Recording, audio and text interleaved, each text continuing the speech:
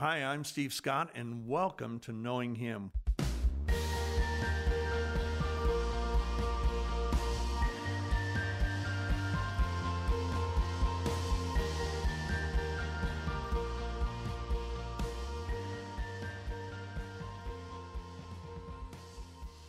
Hi, I'm Steve Scott, and welcome to another podcast of Knowing Him. As always, our goal is to equip believers with what they need, according to Christ, what they need to have a more intimate and miracle-filled life in Him, how to come to know Him and the Father more intimately. Well, yesterday we talked about the miracles of the moment, learning how to actually come out of the past or future and live in the moment.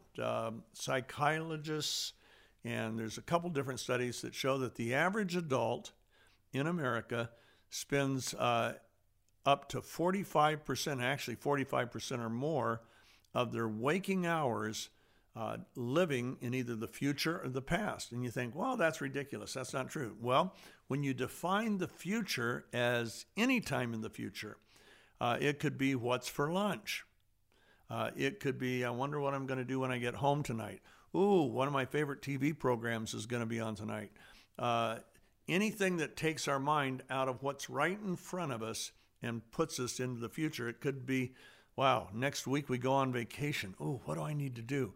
Okay, now I'm still in the future. So the future, a lot of us think the future is a month or 2 months or a year or 2 years from now.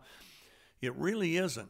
It's 30 seconds from now. The past, as I mentioned in our last podcast, yes, it could be 2 years ago, 3 years ago, 5 years ago. It can be when a trauma happened in your childhood. But more frequently, it's what happened on your way to work. Somebody cuts you off and, it's just, you think about it and you just want to get them.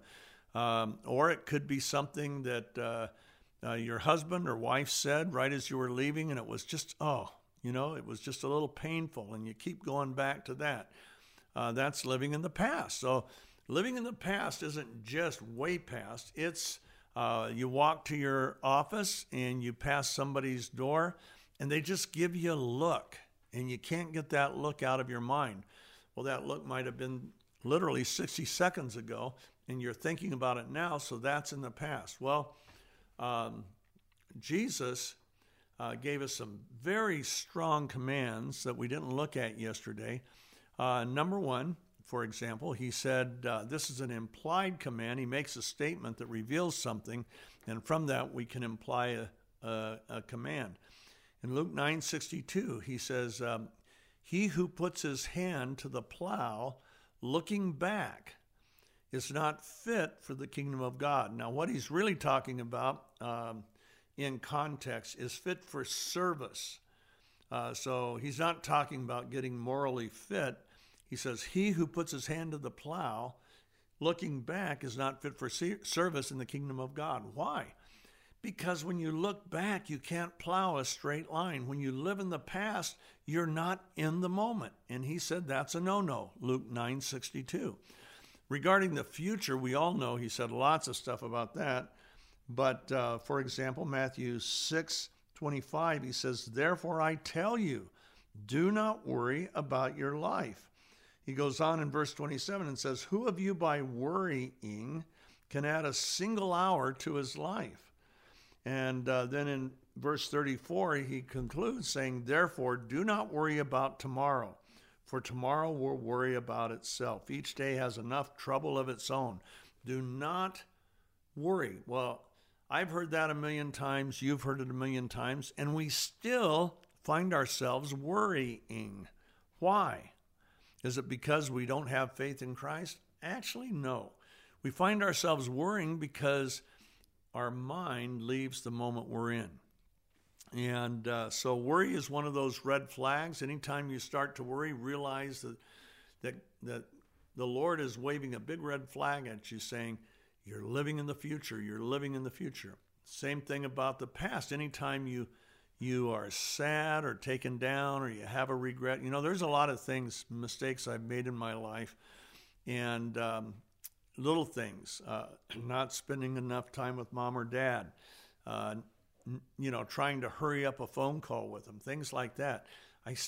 And those things happened years ago, and I still have trouble with the regrets. But anytime you have regrets or nostalgic feelings or sadness, discouragement, even anger, usually that's a red flag, and the Lord is telling you you're living in the past. Well, guess what? When we live in the past or future, we miss the miracles that are all around us and the miracles of the moment. We miss being in the moment with God and bringing him into that moment in our life. So it's critical that we have a practice that begins to bring us into the moment more often, because that's where all the miracles happen, and that's where God's Spirit dwells. He dwells in the moment that we're in. So we looked at all that, and we talked about some reset buttons. Those reset buttons are found in John chapter 4, where Jesus said, lift up your eyes. In other words, do something about it. He said, do you not say there are 4 months and then comes the harvest? I tell you, lift up your eyes. Look at the field in front of you. Behold, the fields are white, ready for harvest. Begin harvesting. In other words, come into the moment and do something, okay? So I'm in the moment in we'll say I'm taking one of my grandkids to school. Don't be thinking about work, but come into that moment and dialogue with them. Ask questions of them. Answer questions they have. That's living in the moment. That's what we want to do. Anything else that takes us, for the most part, takes our mind into the future, into the past, is keeping us from experiencing God in our present moment, even though he's there waiting. Now, there's a reset button that we didn't talk about yesterday, and I really want to talk about this because it's a big one. When your mind starts to drift into the future or the past, future, you start worrying, anxiety, fear, stress, dread, anticipation, and past, like we've said, is sadness and regret and so on. When that starts to happen, the biggest reset button of all is to connect and converse with God. Start to pray. You don't have to go into a long, lengthy prayer. It can be as easy as, wow, Lord, I'm looking at the morning right now, blue skies, and it is beautiful. Thank you. Thank you for the sunlight. Thank you for the oxygen. Thank you for the fact that I can breathe without any pain. My dad died of lung cancer, by the way, and every breath at the end was horribly painful. Well, so I go like this. No pain. There's a reason to thank God. You know, the Apostle Paul wrote, in all things and for all things, give thanks to God, for this is the will of God for you. In all things and for all things, give thanks. And you don't do that when you're in the future or the past. So just starting to pray, it can be a sentence, it can be a word, it can be thanking him for anything. I love to thank God because I've got so much to be thankful for. I stand in amazement every single day. I wake up and I'm amazed by his grace and mercy to Steve Scott, because I've done a lot of bad things in my life, and I can't even, sometimes it's so hard for me to believe that God could forgive me and love me, but he's proven his love, so I accept that. Paul said that God proves his love toward us, and that while we were still sinners, when Steve Scott was at his absolute worst, that Christ died for me. I didn't have to become a good boy for him to lay down his life. He laid down his life for me even when I was a bad boy, and that's how much he loves us. And so he doesn't have to prove his love again, by the way. If somebody says, how could a God of love do this or let this person go through that suffering or that suffering? That's nonsense, okay? God has proved his love. He gave his son to die for the very people that hated him. What kind of God does that? He's proved his love, okay? Now, coming back into the present moment, I want to talk about something I learned in 1965 that completely changed the way I prayed. I have had a lifetime. I've been a believer now since 1964, and I've had a lifetime of seeing God's miracles. I mean, huge miracles. I've had a child miraculously healed of cancer. I had another child that was wonderfully healed through a surgeon's hand of cancer. And so I don't care how God does it. That's up to him. But just that he would even do that. But I've had so many miracles.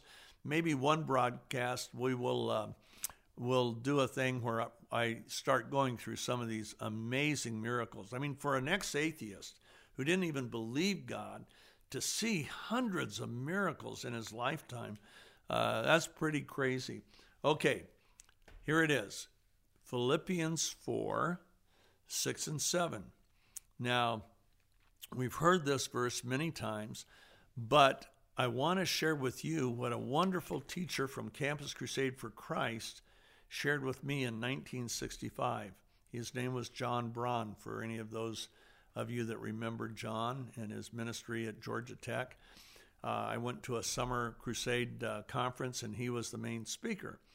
And he shared this, and it, like I say, completely changed the way I prayed. Made prayer conversation with the Lord to where I knew he was hearing me.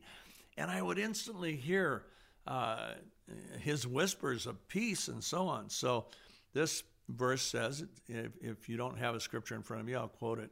And once again, I quote from different translations. But he says, "Be anxious for nothing, but in everything through prayer and supplication," that's a fancy word for petition, "with prayer and petition, let your requests be made known unto God, and the peace of God, which surpasses all understanding, all comprehension, will mount guard over your heart and mind in Christ Jesus." Now let me break that down. By the way, that's a phrase we're going to use a lot when I say let me break it down. I want to get into some of the meaning behind the original language, or in the original language. Of course, the Bible was written in Koine Greek, which was a dialect of Greek created by Alexander the Great a couple hundred years before Christ, and that's what the New Testament is written in. So, be anxious for nothing. Literally, this is saying don't let anything that you're going to pray about make you anxious. So if you're mad at God, this is telling you to tell him you're mad at him. There was a time when I was so angry at God, I had the top down on my car. I was on Pacific Coast Highway. I lived in California on the beach back then, and I had it down. And I can remember I pulled up to a stoplight, and I can see it right now. I know right where the stoplight was. It was Topanga Canyon and Pacific Coast Highway. And the top was down, and I looked up toward heaven, and I said, "God, I don't even believe in you anymore." You know what he whispered? Instantly, at the speed of light, he whispers, "Who you talking to?" And it's like, ugh. Okay, I believe you exist, but I don't want to have anything to do with you. I'm done with you. Just leave me alone. And honestly, for about the next 5 or 6 years, I was in a pretty high state of rebellion, and I did a lot of terrible, terrible things, sinful things, and I kicked Christ off the throne in my life, and I became the God of my life. And that is a horrible place to be, and that's where I was. But did God run away from me? Oh my goodness. No, not at all. He patiently waited and waited. And every now and then he would show me things and whisper things into the ear of my mind. And finally in I started my rebellion in 84. And in 1990, all of a sudden he started to draw me back to himself with mercy and grace. And it blew me away. And I'm so grateful now, I can't even tell you. So, be anxious for nothing. It literally means don't hold anything back. You share exactly what you're thinking, exactly how you feel. And somebody once said to me, well, what if I want to sin? What if I know I'm a believer, but I see something I want, and I know God wouldn't want me to do it? Do I talk about that? Absolutely. before you get upset, let me just say that that's confirmed in the Word of God in the first epistle of John. John tells us, this is the message we heard from the beginning, and we declare unto you that God is light, and in him there is no darkness at all. If we say that we have no sin, we are a liar, and the truth is not in us. In other words, we all have sin, we all have problems. But if we walk in the light as he is in the light, we have fellowship one with another, and the blood of his Son, Jesus, cleanses us from our sin. Is that just awesome? So instead of trying to hide my sin like Adam and Eve did, hold everything behind my back, John is telling me just exactly what Paul's saying. Bring it up front. Put it right in front of you. Lord, I'm mad at you because you let this happen. Lord, why didn't you do this? Lord, I'm so upset. Or, Lord, you know what? I want to do something, and I know that you call it sin, but I'm telling you the truth, Lord. I really want to do it, whether you want me to or not. That's how I am. And when you do that, you are, believe it or not, you are bringing it out into the light. And that's what he wants. He wants us to bring it out in the light. And so be anxious for nothing. Don't hold anything back, but in everything. The phraseology in the Greek is let what you want be made known unto God. Not what God wants, let what you want be made known unto God. And we see this throughout Scripture when people pray for things, and we see it best illustrated with the Lord Jesus himself. In Gethsemane, 3 times, he basically prayed, Father, if there's any other way, let this cup pass from me. Jesus was not just agonizing over what he was about to suffer physically. He was about to take on the sin of Steve Scott. Every bad thought, every failed thought, he was about to experience for the first time. He had never experienced even a sinful thought, and he was going to become my sin and your sin. And he was going to trade his righteousness for our sin. And Paul said it this way, he who knew no sin became sin that we might become the righteousness of God. The greatest exchange that ever happened in the history of the universe was God actually exchanged the righteousness of Christ, brought that to me and to my account, and put all of my sin on Calvary's cross, on our dear Lord and Savior. And so God proved his love that way. Okay, so be anxious for nothing, but in everything through prayer and supplication, let what you want be made known unto God. And here's what's cool about this prayer. As we get into prayer in future podcasts, you're going to see that prayer is like a diamond. Okay, now every diamond has at its core an essence, and you see that clear, beautiful. You see light pass through it, and it's amazing. But then the diamond also has a lot of facets around what's called the crown, and it has all these facets. But the diamond itself has this wonderful core, and I can't remember what the name of it is now. I used to know, but I can't remember. And what happens is that is where the light goes, and of course the facets break up the light and send off these little sparklies and so on, so it's really cool. Well, prayer's like that diamond. It has a core or an essence, and then it has all the little facets. And we'll look at it sometime in the near future because the facets are amazing of prayer. But the essence of prayer, the core of prayer, is honest, transparent conversation with God. So be anxious for nothing, but in everything through prayer and petitioning or supplication. What's petitioning? Petitioning is doing what Christ said. Father, I really want this. What can I do? Is there anything I can do to get this? Lord, I want this because of this, this, and this. That's just like a petition. It's okay. Share your heart. Don't hold anything back. Don't filter your prayers. Jesus didn't filter his. What you do, you share exactly what's on your heart. And when Christ was looking at what was about to happen, he went ahead and said, Father, if there's any other way, let this cup pass from me. Now watch what happens. In Paul, we hear, and the peace of God, which surpasses all comprehension, will mount guard over your heart and mind. Now, this is God's peace. God's peace is radically different than any peace the world can ever give you. It's above our understanding. It's a peace that gives us calm, not just mentally, but literally. If you feel it all over your body, you just relax. And there's no logic behind it. It's not a peace that's based on circumstances or logic. It's a peace that flows from the Holy Spirit, and it is available to us anytime we want. And what Paul is saying, when we're anxious about nothing, when we tell God exactly what we want, he doesn't promise that he's going to give us what he wants. He promises he will give us peace that rises above our comprehension. It's inexplainable. Now, we see that with Jesus. So he's in the garden. He says, Father, if there's any other way, let this cup pass from me. Peace instantly comes. And he says, nonetheless, not my will, but yours be done. And he meant it.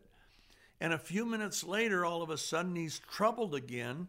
He doesn't get frustrated and say, well, I guess I don't have any faith. No, he goes back on his knees and he says, Father, if there's any other way, let this cup pass from me. Boom, peace comes. Nonetheless, not my will, but thine be done.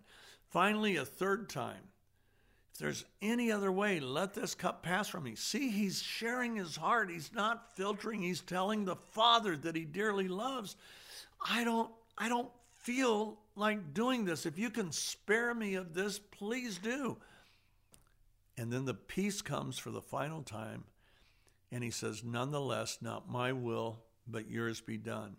And this time, when the Holy Spirit gave him this peace that rises above all understanding, he was ready to begin his journey to Calvary. And of course, he was arrested, he was beaten, he was humiliated, he was mocked, all before he went to the cross. Then when he was scourged, that's taking a whip with, they called it a cat of nine tails, 39 lead hook or lots of lead hooks and stones on it. And they gave him 39 lashes with that would have literally ripped off most of the skin off of his back. Many people that were being executed actually died during the scourging process. But that wasn't what was being dreaded by Jesus Christ. What was being dreaded was he who knew no sin, all of a sudden was going to experience sin and separation from the Father. Do you know that that's the only time he let out a cry of agony? I'm sure when he got beat and stuff, I'm sure it hurt, and who knows what kind of cries he let out. But he cried out that in anguish, my God, why hast thou forsaken me? That was not a question, by the way. That was in anguish. He was anguishing. And then, once again, guess what? The peace of God comes, and he says those wonderful words, it is finished. He came to finish the work of God in redemption of man, and he had just finished it. By the way, that's a Greek phrase that was stamped on paid off debts. So if you borrowed something to build a house, and then you pay it all back, that loan, you would end up getting a certificate. Now we call them, deeds, and it would have they would have on that paid in full, that phrase. It was completely paid for on the cross. Not another payment, not a penny will ever be required to pay for your sins. Christ paid for them all, past, present, and future. Okay, I share that because I want you to see that even the Savior did what Paul talks about. He was anxious for nothing. He didn't hold anything back. But with prayer and petitioning, he let his desire be made known unto God, and then the peace of God, which surpasses all comprehension, took over his heart. Now that's a neat phrase in the Greek. By the way, will mount guard over your hearts and minds in Christ Jesus. It's in the active tense. So picture a guard at a entrance to a fort. And he's got his rifle over his shoulder and he's marching back and forth, back and forth, back and forth. He's guarding that entry to the fort. Well, that's literally what is being said, that the peace of God will continually garrison, mount guard back and forth over your heart, who you are, the core of who you are, and your mind, where all of your conscious thoughts enter. And it's all going to be guarded by this incredible peace of God. But the requirement is that you pray honestly. When we tell God that we're angry about something or that we want something that we know he doesn't want, it's not like a body slam that a wrestler gives another wrestler. Listen, God knows we're weak. He didn't come to save the righteous. Jesus came to save sinners. In fact, we're told, Paul said, in my weakness, his strength is made complete and put on display for the whole world. So all of this to say, one of the resets, whenever your mind is drifting into the past or future, the greatest reset is to go into conversational prayer. It can be as short as Jesus' prayer in the garden. Father, if there's any other way, let this cup pass from me. Nonetheless, not my will, but thine be done. You know, how long did it take to say that? And yet that reflected his heart. Okay? No filtration. Paul says don't hold anything back.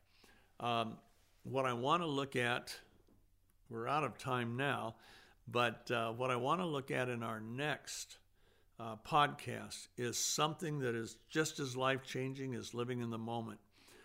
The other day, an acquaintance of mine who is a counselor, she does marriage counseling and individual counseling and so on.